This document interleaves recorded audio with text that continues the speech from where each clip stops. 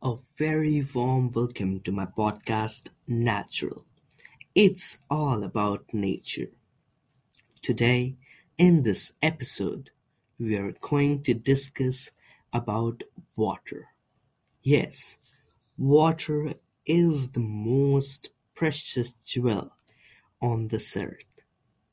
We all know that we cannot live without water. Even a single drop of water counts. It is a natural resource which is a blessing for humankind. The streams of water, the ocean, seas, lake, waterfalls, and beaches are the most beautiful things which has been blessed by Mother Nature. On a scorching heat day, a glass full of water is our utmost desire.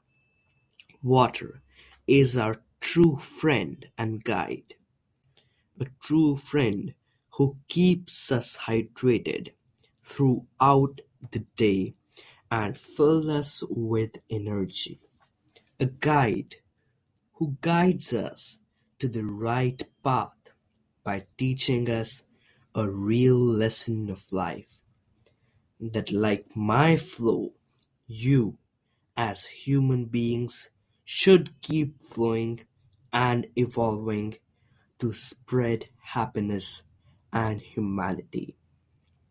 Even when we are feeling so tired, a glass of water or taking a bath refreshes our body and even soul.